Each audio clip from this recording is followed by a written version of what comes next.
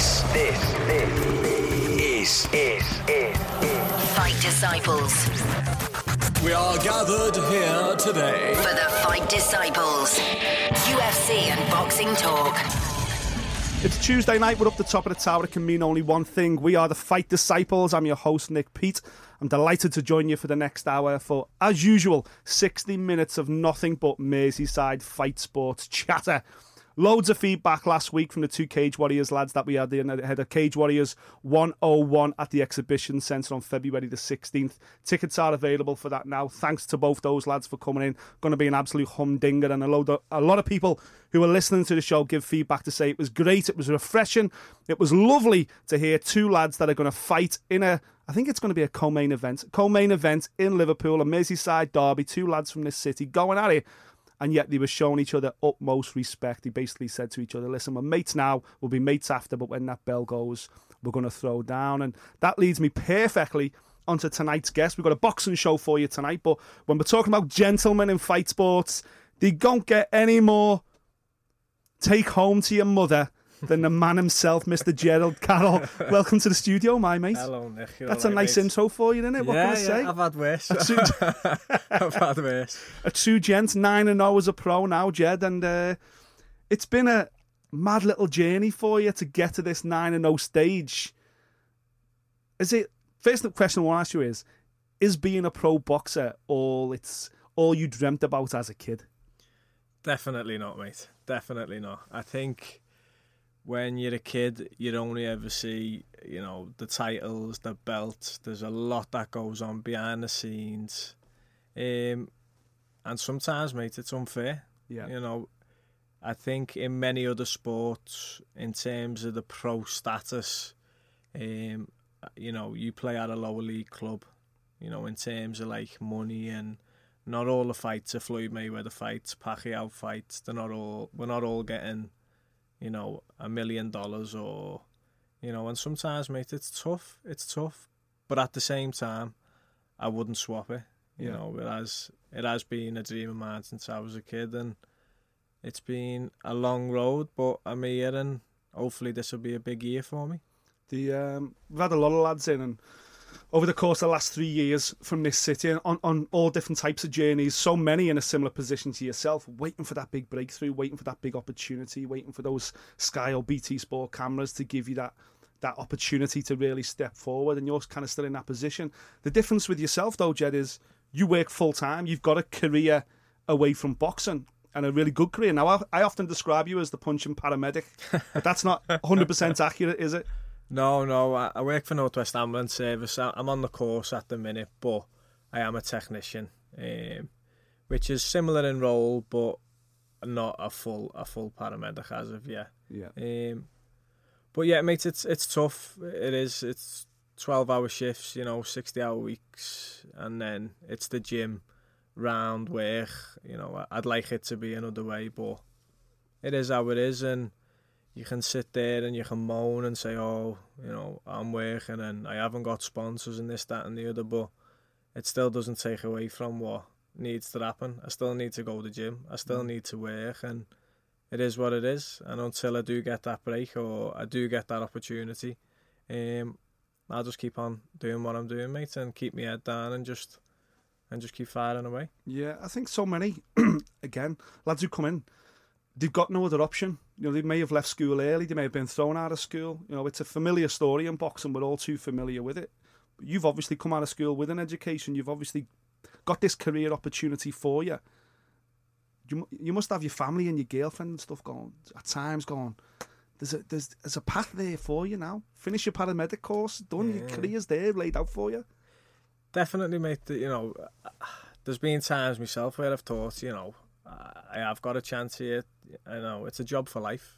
They're always going to need, ambulance staff, and I could settle now. I could settle and just be happy taking my wage home, but that's not what I want, mate.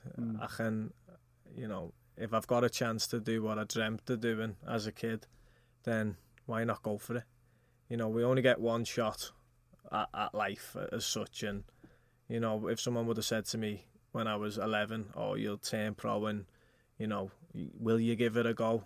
100%, mate. And at times it's hard. I'm not going to say, it's a walk in the park, but I just think this is a big opportunity, and, not many people can say, they turned into a professional as an athlete, and, I'm just trying to take it one step at a time, but hopefully, mate, it'll all be worth it in the long run. Yeah, the Echo Arena shows next time you're out on March the 30th.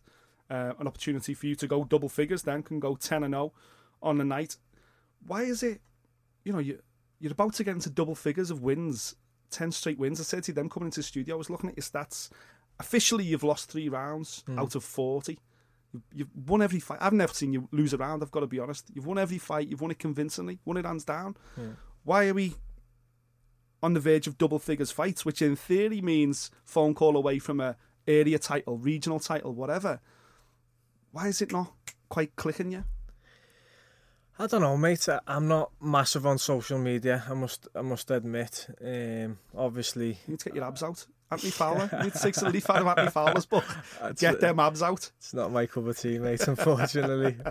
Yeah, maybe it's just because, I'm not one to shout about. I'm not one to not call people out. I'll fight anyone. I really will. As an amateur, I boxed. You name it, I boxed them. And I think it's just more about sometimes, mate, you make your own luck, and I haven't made it yet. Yeah. And I think in the end, cream always rises to the top. So I mightn't have got the break as early as I would have liked, but I have been on some big Liverpool shows, and I have been on some big Sky shows. So as much as I'm not where I'd like to be, I've still done a lot in terms of, I've had the experience of being on a Sky show. I've had the experience of being on an outside event. Mm-hmm. I've had the experience of boxing on Bellew's undercards and Callum Smith's undercards, and and then I've had the other side of it where I've boxed on the smaller all shows where there's only 100 of my fans there, and the dinner shows, and I suppose it's about getting a mix, really, mate. If you're not an Olympian and you're not up there on terms of GB as an amateur, then the chances of you coming out of the amateurs and going straight into a contract or a promotional deal where you're going to have that platform straight away, I don't think there's many fighters that do just finish the amateurs and then are projected straight, Joe Cordina, the likes of that team of Olympians, Buatsi, Fowler, they've all been projected 10, 12 fights. You're going to have either a Commonwealth or a WBA international, and that was their plan. Sometimes, mate, if you haven't got the backing of a big promoter or a big promotional company, you've just got to do it by any means necessary. And sometimes it's about going on them small all shows in Preston, Guildhall, and there's some fighters on the show who've done it themselves. Tom Farrell, he's boxing at the Olympia or the Devonshire, is it the 26th? And then he's on a big Sky show. So I'm just taking it one fight at a time, mate, and hopefully this year with this fight, March the 30th, it'll get my name back out there, and then hopefully, mate, as I say, I'm always in the gym, I'm always ready. I'm not out every week partying, so hopefully, mate, I get the phone call. And what's the goal for 2019 for you then? Is it 4 fights? Is it 5 fights? Is it a title fight? Yeah, I'd like to be out as much as I can. Obviously, once you get into title fights, doing 6-10 rounders isn't going to happen. So I think for this year, it'd definitely be a title. 3 or 4 fights, definitely, mate. I'd like to hopefully maybe get a title before summer or after summer, and then obviously defend it before Christmas, and then see what happens. Yeah, what's this one at the Echo? Is it a 6-rounder? This is a 6, mate. So do you need to do 8, and then you can mix for the title? Yeah, there's another show in April, I believe, the end of April. I think it's an MTK Liverpool show. So hopefully that'll be an 8-rounder, and then obviously a 10 for a title, whether that be an international, a central, whatever. Yeah. I'll take anything as it comes, really, mate. Yeah. Are you still with MTK? Because I heard you gone with Steve Wood. Yeah, no, I've re-signed with MTK. I did have a fight on a Steve Wood show before Christmas. But I have re-signed with MTK and I'm moving forward. I think that was a good opportunity for this year to start again, re-sign and get moving forward now and start getting the right fights. Yeah, you need an action plan, don't you, really? More than anything else, it's like, where's the direction going? Don't just get me my next fight. Yeah. When's the one after that coming? Where's the overall target here? That's it. I mean, I have spoke to MTK and we have had a chat and there is a plan moving forward and like I say, hopefully before the summer or after the summer, it will be a title fight. So yeah, I'm looking forward to that, mate. Another good performance on the 30th, and then obviously kick on. And I think 10 years ago there was probably about 600-700 active pros in the UK, if that many. And now there's got to be well over 1,000. There's got to be 1,200, if not 1,500. Do you think it's a worse time now to be a pro boxer or better? You'd think it would be better, but actually with so many pros at the moment, you know, people are turning over after white collar fights these days. Yeah, I agree with that, mate. I think Liverpool boxing as a whole, in terms of what we've done over the last, say, 5 years in terms of champions and producing champions, and the big shows we have had here have been probably the best. Yeah, you know, for the city, in terms of boxing on a whole, I think nowadays, mate, anyone can turn pro, and that's not a dig at pros who are out there, but years ago it used to be a bit of a path. You know, you join an amateur club, you box as an amateur for years, and then normally you'd get told whether you were good enough or not. Yeah. And there's always been, you know, journeyman in boxing. That's been, you know, forever. But I think now, mate, there's the white collar scene now. Lads are selling a couple of tickets and they're having a few fights with lads who've never fought before, and all of a sudden they're turning pro and they're chasing the dream in the pros, which, you know, there's some white collar fighters out there who may do all right. But I think in terms of the whole, I think it has damaged the sport. There's that many. I mean, I know lads who've had 10 amateurs in the turning pro, which to me is crazy, but, you know, I wouldn't swap their position for my position, and no, you know.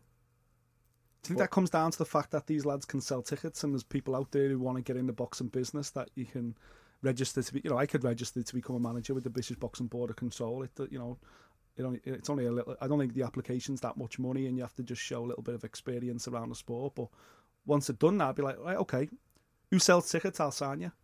And that's a worrying place to get into, because, you know, it's a sport, yeah, but you can't play at this game.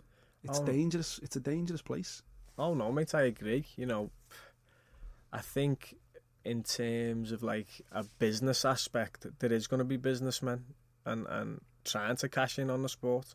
You know, like you said, you don't need much to become a manager or put your own shows on. So I think it's more about trying to protect what you know, in terms of, if you know lads are just signing for a promoter who's just going to fight for money basically and make him money, then maybe try and say to them, look, you know, he's using you a little bit there. And yeah, but I don't know, mate. I think you're always going to get it in this sport. Unfortunately, there is a business aspect, a massive business aspect, and I think... Does that surprise you about the pros? How big the business aspect is? How much it is all about money and not about sport anymore?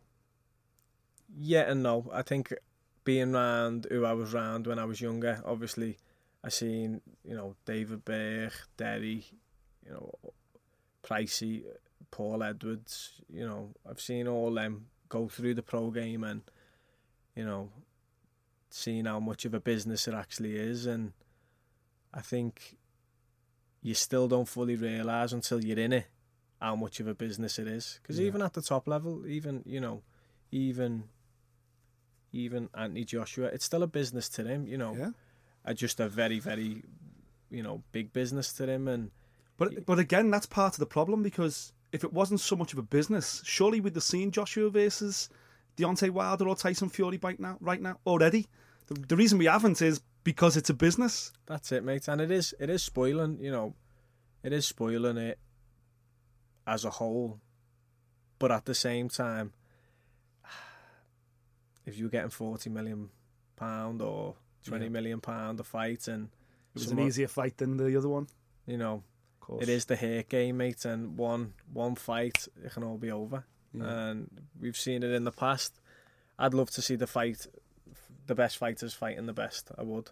And I hope, the more people are getting into boxing, especially the people who aren't really 100% hardcore boxing fans, even them at times are getting onto it. Oh, that was a total mismatch, or why isn't he fighting him? Why isn't Tyson Fury fighting Joshua?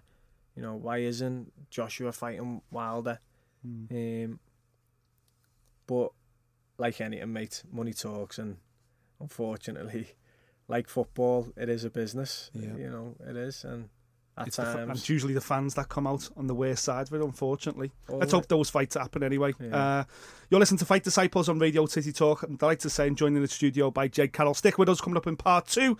He touched on it then. I'm going to ask him about the Solly days and some of the lads he used to mix with down at the amateur gym before he turned pro. Don't go anywhere. You're listening to the Fight Disciples podcast. Welcome back to Fight Disciples on Radio City Talk. I'm Nick Pete, still in the studio with me, the G-Man himself, Jed Carroll. We were talking then, Jed, just before we broke, about David Burke and you being in the gym around these great fighters. Burkey, Derry Matthews, David Price, Stephen Burke, Mulholland. They're solid back then when you were a kid, when you were a little boy coming through. Yeah. It was just like champion, Olympian champion. Bonkers. It was, mate. It was, as a kid, there was titles and England vests, and everywhere you turned, someone was going away with England to a Tama tournament, and Derry was winning titles, Paul Edwards, they were all, David Mulholland, everyone, Stephen and David. David was still on the end of his amateur career, but then turned pro and went on to win the WBU, and it just become the norm in the end. It just become the norm to be in a gym around good people, and obviously my dad coaching. I went to every national final, and it was a great time for the Solly. And looking at the Solly now, there will always be a transitional period in boxing where there'll be a few years where there's the odd champion, but I think the Solly coming through now, they've got some brilliant kids, and it is getting as good as that team that we had, so to speak. The David Prices, the Burkeys, the Mulhollands, the Paul Edwards, Derry. It was a good time for the Solly. Was the Solly the first gym you went to? It was, mate. Yeah. My dad was coaching at the time. He'd been coaching about 2 years, and then I walked in the gym at five, just to get out the house. Yeah. Probably doing my mum's head in, so he said, I'll take him down the gym. And then I walked in, mate, and from that minute, I think it was just, as cliche as it sounds, mate, it was just, that was what I knew what I wanted to do, yeah. And first fight at 11, I think I ended up having 82 as an amateur. And did your dad box amateur? Yeah, he started at the Everton Red, my dad. Right. With Harry Curry. Boxed there, and then boxed for the Solly, and then went back to the Everton Red. Right. He started at the Solly and then went to the Everton Red when Harry Curry went to the Everton Red. So yeah, I think he had about 60 or 70, my dad. Yeah. Wow. Jimmy the Jab. Wow. I didn't know he'd had that many fights. Yeah. He looks good for it, doesn't he? Yeah. He must have had some defence, your dad, going backwards, I'm telling you. Yeah, he was only a featherweight. Yeah. But everyone I speak to says, he was, he was good. We talked there in part 1 then about lads turning pro. Your dad had 60 amateur fights. Yeah, I guess of his generation, it probably never even crossed his mind to turn pro. No, mate, he had my sister Jodie when he was 18, and then obviously when she come along, he was working anyway, but it just become that much harder, and I don't think the pro game was as much of a business as it is Of course. now. But it was probably Liverpool Stadium, That's it. the odd show, Yeah, buttons. Getting buttons. Yeah. So I think he was working, he was earning, steady wage, and my sister come along and the boxing got put on the back burner. But he actually did come back. He come back when he was 20, trained to have a fight. And the kid pulled out on the day. Oh, And then he just went, that was his last hurrah. yeah. His last hurrah. Robbed of his big moments. Yeah. Is he still coaching you, Dad? Yeah, he still pops in the gym every now and then. Yeah. Not as much as he was. Obviously, he done 25 years, my dad. Yeah. Every day, there, straight after work and there till 8 o'clock. But he still pops in and sees the lads, and I'm sure this year he'll probably start going in a little bit more and getting back into the coaching side of it. Yeah. Do you ever look at your dad and think, see this crooked nose, this is because of you, this? I wish you would have put a golf club in my hand, mate, to tell you. And hey, my nose isn't too bad, actually. For nearly 90 fights. It's killed me, that. It's killed me. No, mate. What does your dad think about the pro game? About you turning pro and everything else? No doubt he supports you. I know your dad well. He's a diamond. No doubt he supports you every inch of the way. And he knows from the story you just told then, how hard you're having to work full time and also train and be able to box. But, with his kind of experience as an amateur coach, why did he never turn pro? And did you ever have the conversation with him about, listen, I'm going to turn pro, why don't you turn pro with me? From early on, Nick, he's never really, not that he's not like the pro game, he always watches the fights. I think it's more the business side he doesn't like. Yeah. So he was always, the amateurs are the amateurs. You come in, you train, you fight, that's that.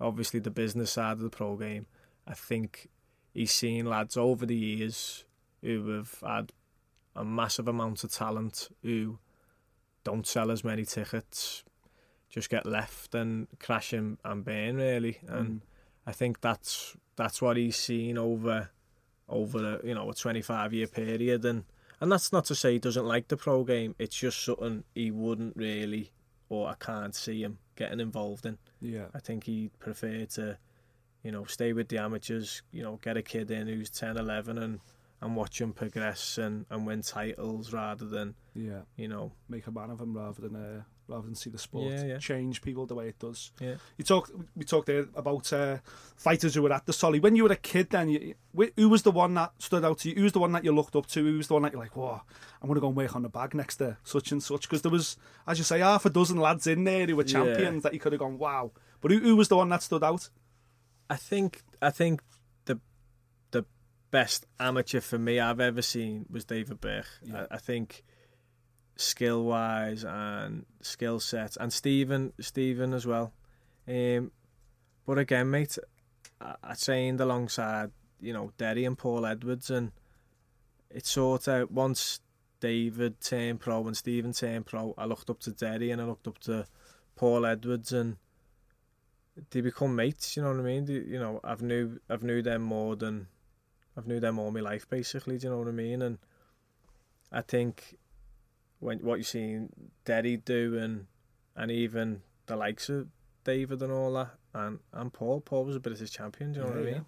He done well winning a British title, and I think if I could emulate what they done in the sport, I'd be happy. Yeah, be happy. Burke's still the one that irks me, David Burke, just because he had all that talent. Obviously, he went to Atlanta Olympics, looked unbelievable as a pro when he won that WBU belt. And then I was just checking the stats. Then it's 16 years this year since we went to Trieste in Italy when he fought for Stefano Zoff for the European title. And we got out there. It was in a little tiny sports centre. There was literally, there was me and Ron Lewis from the Times and the Sky Sports team. That was it, journalist wise. I was working with the Liverpool Echo. We got in this sports hall. There must have been about 1,000 people for the European title fight. It was dead, and it just felt like the moment. And on that night, it just didn't happen for Berkey. For whatever reason, it just didn't happen for him. And I remember on the flight on the way back to Liverpool, chatting with him, and was like, 9 times out of 10, you'd walk this fight dead easy. And it just didn't happen for him on the night. For whatever reason, he just had the off night. And from that moment, it just didn't seem to. I don't know if he lost his love for the sport or whatever, and you just thought, yeah, he's always the one that I think he's the one that got away. He's the one that we should have been going. Ring magazine belts, multi-weight world champion, stuff like that. It's a little bit infuriating when you look back. It is. I totally agree, mate. I do totally agree. I think that night against Zoff, you'd have a bad night in it, playing footy. There's 10 other lads behind you. Yeah. You'd have a bad night in the boxing, and it can go horribly wrong. Yeah. And a confidence thing, maybe. I don't know. I couldn't honestly say. It kind of says it all about the state of British boxing then as well, that we went to Trieste in Italy, back end of nowhere, for a European title fight. There was hardly anyone in the crowd. Okay, Sky Sports were there and stuff, but it just shows how far the sport's moved on.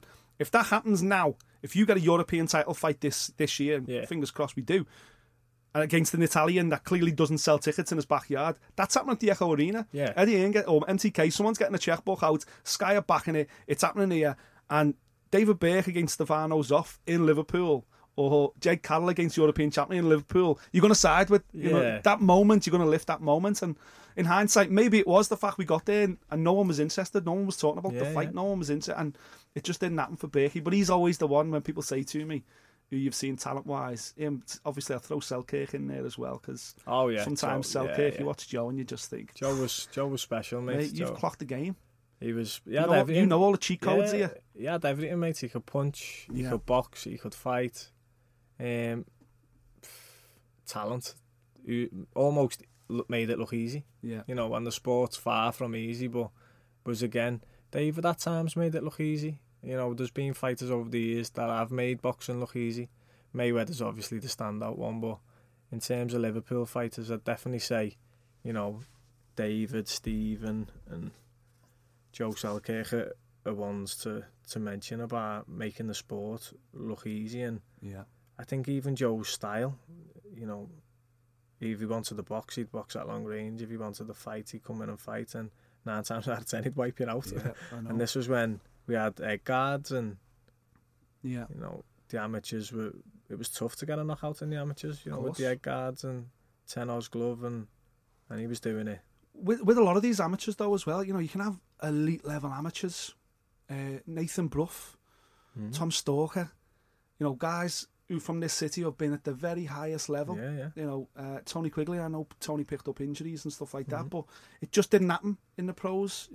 It's a ruthless sport. It'll eat you up and chew you out, and that's why I think from the outside looking in, sometimes you're like, you get it when fighters come in and go, I've got nothing else, I've got no qualifications, I've got no life, this is what I do, and you think, okay, fair enough, you're in it. Whereas you're in it because you love it. That's the only reason you're going to the gym every day. It's the only reason why you're doing a 10-hour shift and going down and hitting pads at no limits and taking fights and fighting on club shows and all that. It's because you love it. You've got a passion for it still.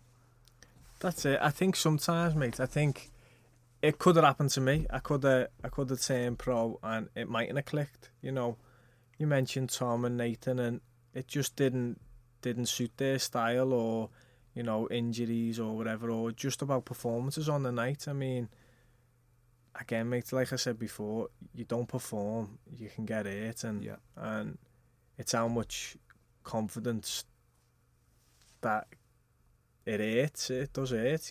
I know sometimes in a spar, if I don't spar, well, I take it home, and never mind in a fight, on telly or watching it back, it can be damaging, and whether or not you just can't find that click after a bad defeat, or after it hasn't gone your way and you do fall out of love with it. I think that's the main thing.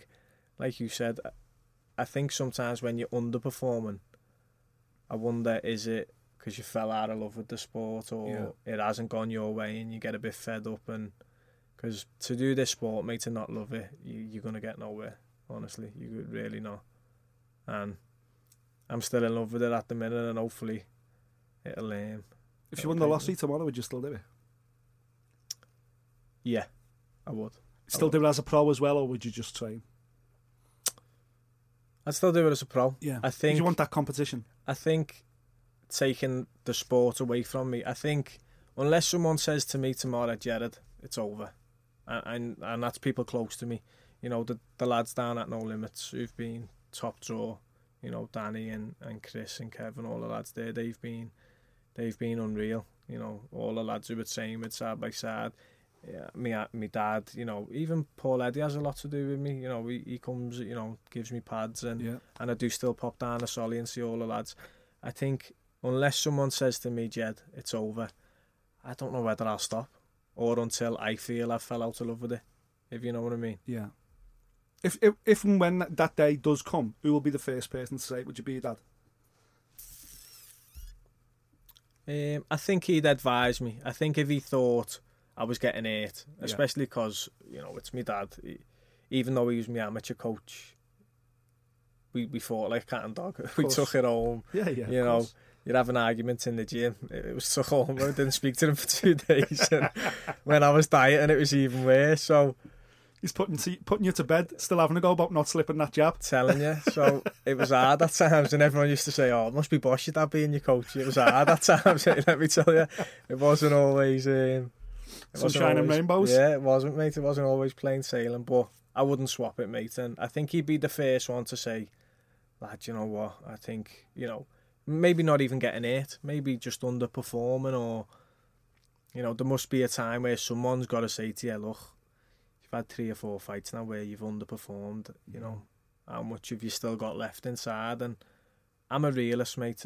The minute I feel like I'm not going to get where I want to get, I'll call it a day. Yeah. And then I think sometimes there's fighters who'll just hang on just too long, and they can get hurt. Yeah. You know, we are in the hurt game, so I think I'll know myself. I don't think anyone will need to tell me, to be honest. Yeah. But if someone did say, you know what, Jed, I think time's up, then I'd take it on board. Think about it, yeah. Well, we're a million miles away from that at the moment. 9 fights in, hardly dropped around.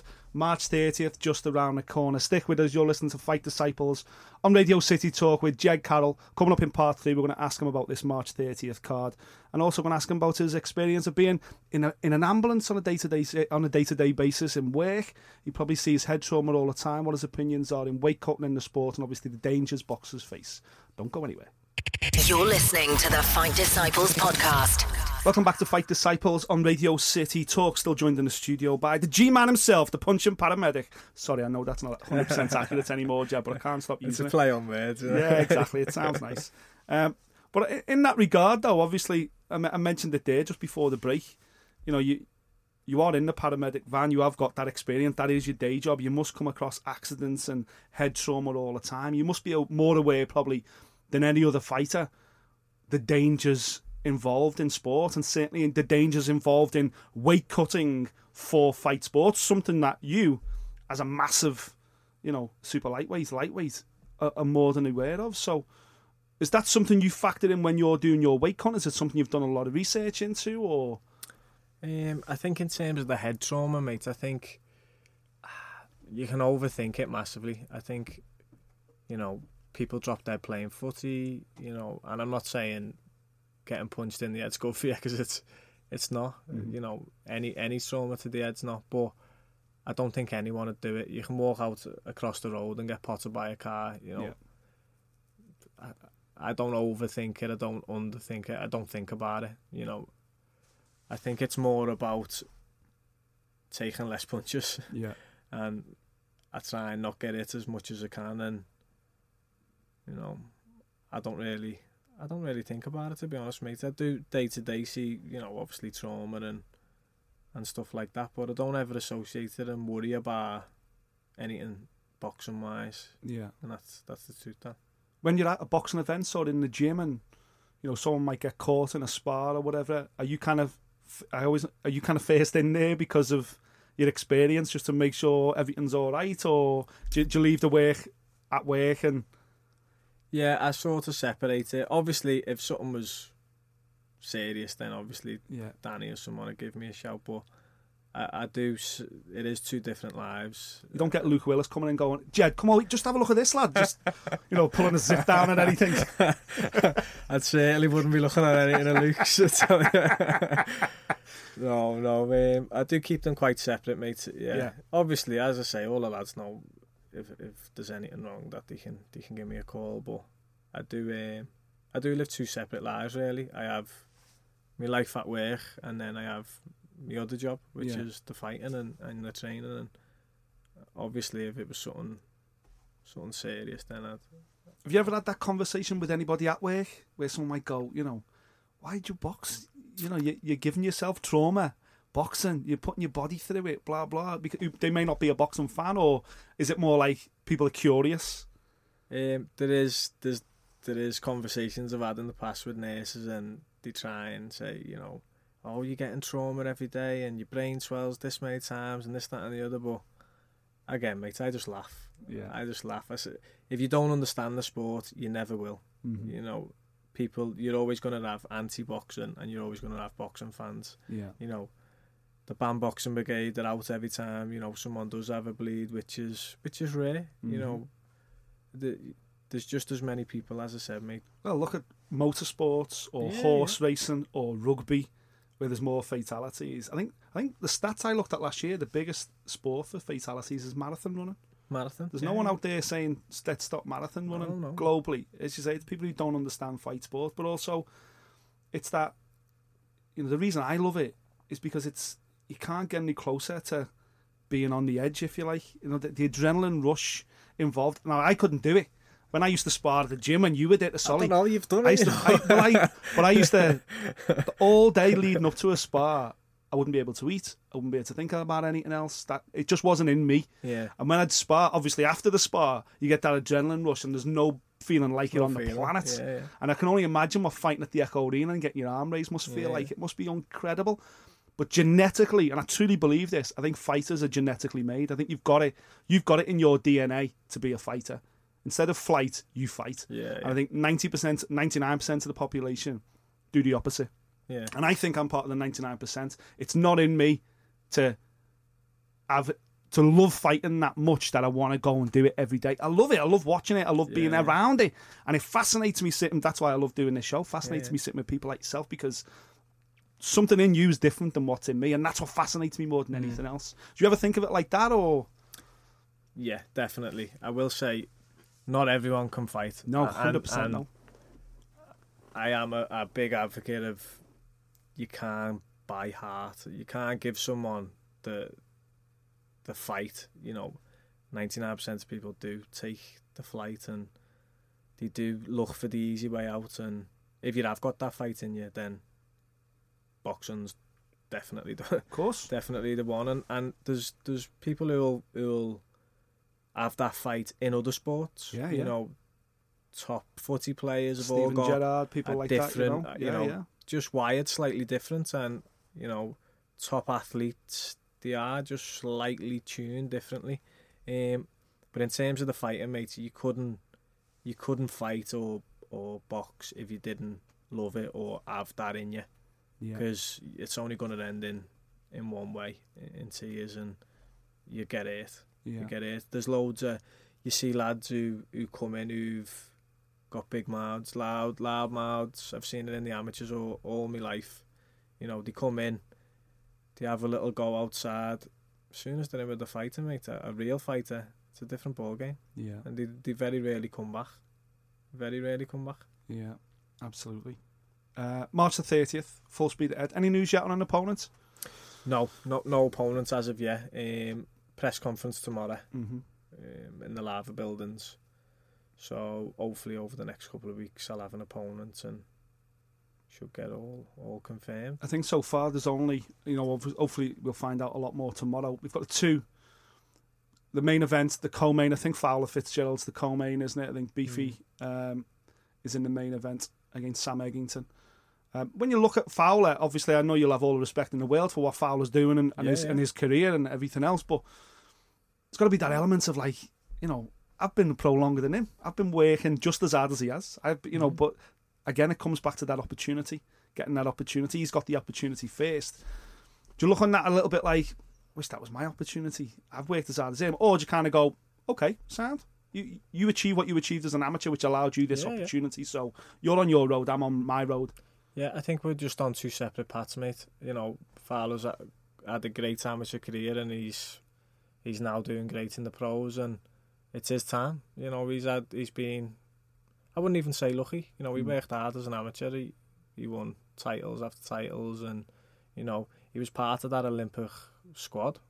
You know, I don't envy anyone. I don't think about anyone. Good luck to the, you know, all the Liverpool lads, and I hope they all end up winning titles. You know, there's Tom Farrell who's going to be boxing on it, and Robbie Davis is on it. Beefy, you know, it's all good for the city, and I want them all to do well. And when my time comes, I hope they want me to do well. Do you know what I mean? It's not. I don't wish I was in their shoes. I'd rather be in my shoes and living my own path and working towards my own path. It wasn't meant to be for me to be signed straight away to a promotional deal. Yeah, you know, it's not worth crying over it then, is it? I'm a firm believer in what'll be, and I'll get there if it's meant to be. Yeah, it's a good card. So as you say, I'm Robbie Davis there, European title fight for Robbie Davis as well. Joe Hughes, good fight. It's a great fight, good fight, absolutely brilliant fight. In terms of the lads all at No Limits with you, Dan, I know every time I have one of you guys in, you're like, it's brilliant, it's like a family, we get on so well, it's a perfect thing, you know, we've got a perfect click, but so many of us are around the similar weight divisions. It feels like a bit of a race to the titles, do you know what I mean? Because obviously you'll never fight each other, so it feels like you're all kind of waiting for the same phone call to come a little bit. Yeah, we're probably all similar, you know, levels as well. 9, 10 and 0, and everyone is waiting for that little phone call. But I think in terms of the gym it's on fire at the minute. It's training every day with the lads. We're all hungry because we're at the same level. You know, the competition's high. You know, the sparring is high, top class, and it's more about whoever gets the first opportunity. Good luck. Yeah, you know, it feels like it could be like a bit of a snowball effect anyway. When that first call comes, it feels like bump, bump, bump, bump, bump, like dominoes. Everyone will get a call. That's it. And you could blink, and literally by the end of this year, there could be half a dozen, if not more, belts hanging on that gym wall. I'm sure this year, the gym as a whole, I'm sure we'll have more than 1 or 2 titles. Definitely, that's the aim. Definitely, you know, Mason. He was unfortunate with his lip. He's had a little bit of time out, but that fight was won. Yeah. He's back. He's back. March the 2nd. Yeah. Luke will be out shortly. Tom McGuinness, he'll be out shortly. Fagan, he's on the edge. You know, he boxed Barrett for the IBF. Was unlucky not to get it, in my eyes, to be honest. Yeah. So we're all there or thereabouts, and as I say, mate, it is like a big family, and you know, all the lads down at the gym, Danny, Chris, Kev, you know, Mark, Maka, they all do a great job, and they can't do enough for you, I'll be honest. There's times where if I was in Danny's shoes, I'd hate to be in his shoes, to be honest, because we must be a nightmare, especially when we're all together. Do you know what I mean? But no, mate, all joking aside. Who's the biggest nightmare in the gym? Oh, who's the biggest? Willa Sandstown. Willa Sandstown. He knows it though. He knows it. That's his role. Yeah, he knows it. He knows. There's always one, and it's Luke. Do you know what I mean? But he knows. He takes it, and no one will ever change Luke. He is what he is, and that's what I like about him. He wears his heart on his sleeve, and he's not afraid to say what he wants to say. And talent-wise, he's a top talent. Yeah, you know, sparring-wise as well. Oh, the sparring, mate. The sparring down there must be unreal. And so many different styles as well. Luke's style is completely different from your style, and your style's completely... Everyone's got a completely different style. That's it. Especially if you know you're boxing. If you know you're boxing a southpaw, you've got Luke, who's probably, you know, one of the best southpaws in the city. You know, you've got Fazza, switch hitter. You've got Mason, strong as an ox, coming forward. Tom McGuinness can fight, he can box, he can do a bit of both. You know, Fagan, no one can touch Fagan at times. When he's on it, he's top drawer. And you know, Tom Simpson, he's just joined the gym. That's right. Yeah, he's another good addition. You know, good amateur, strong, can box. So the gym itself is really. Who do you enjoy sparring the most out of them all out? Or who's the worst to spar? When you walk in and Danny goes, you're sparring such and such, you think, this is going to be a pain, this. I think because there's so many different styles. Depend on your feeling. It just depends on how I feel. If you're up for it that day, you think, great, fancy sparring them, let's have it. That's it. Yeah. I think once you know you're sparring, I think you've got to change your mindset anyway. there's days where you know, anyone who says they go through camp and they're 100% all the time is lying. Mm-hmm. You know, I feel great all the time. Everyone's always had the best camp. I've had the best camp. The weight cut's gone perfect. You know, the lying. Honestly, No chance. it doesn't happen like that. There's always little niggles, but no, there's no one really who I'd say I don't enjoy sparring. I think there's different types of spars at times, you know, and it's more about adapting. I don't spar Luke the same way I spar Mason or Tom, or you know, everyone's different because there is that range of styles. I might go forward against someone a little bit more, or against someone a little bit stronger. I'll try and take my time or work on going for. You know, it's just different. There's no one who I've ever sparred really who I've thought, I wouldn't like to spar him, or it's all. I guess the tough sparsy ones where you go, I'd like to do that again. Mate, brings out the best in you. Makes you work harder. The better the opponent, the better I find myself. Yeah.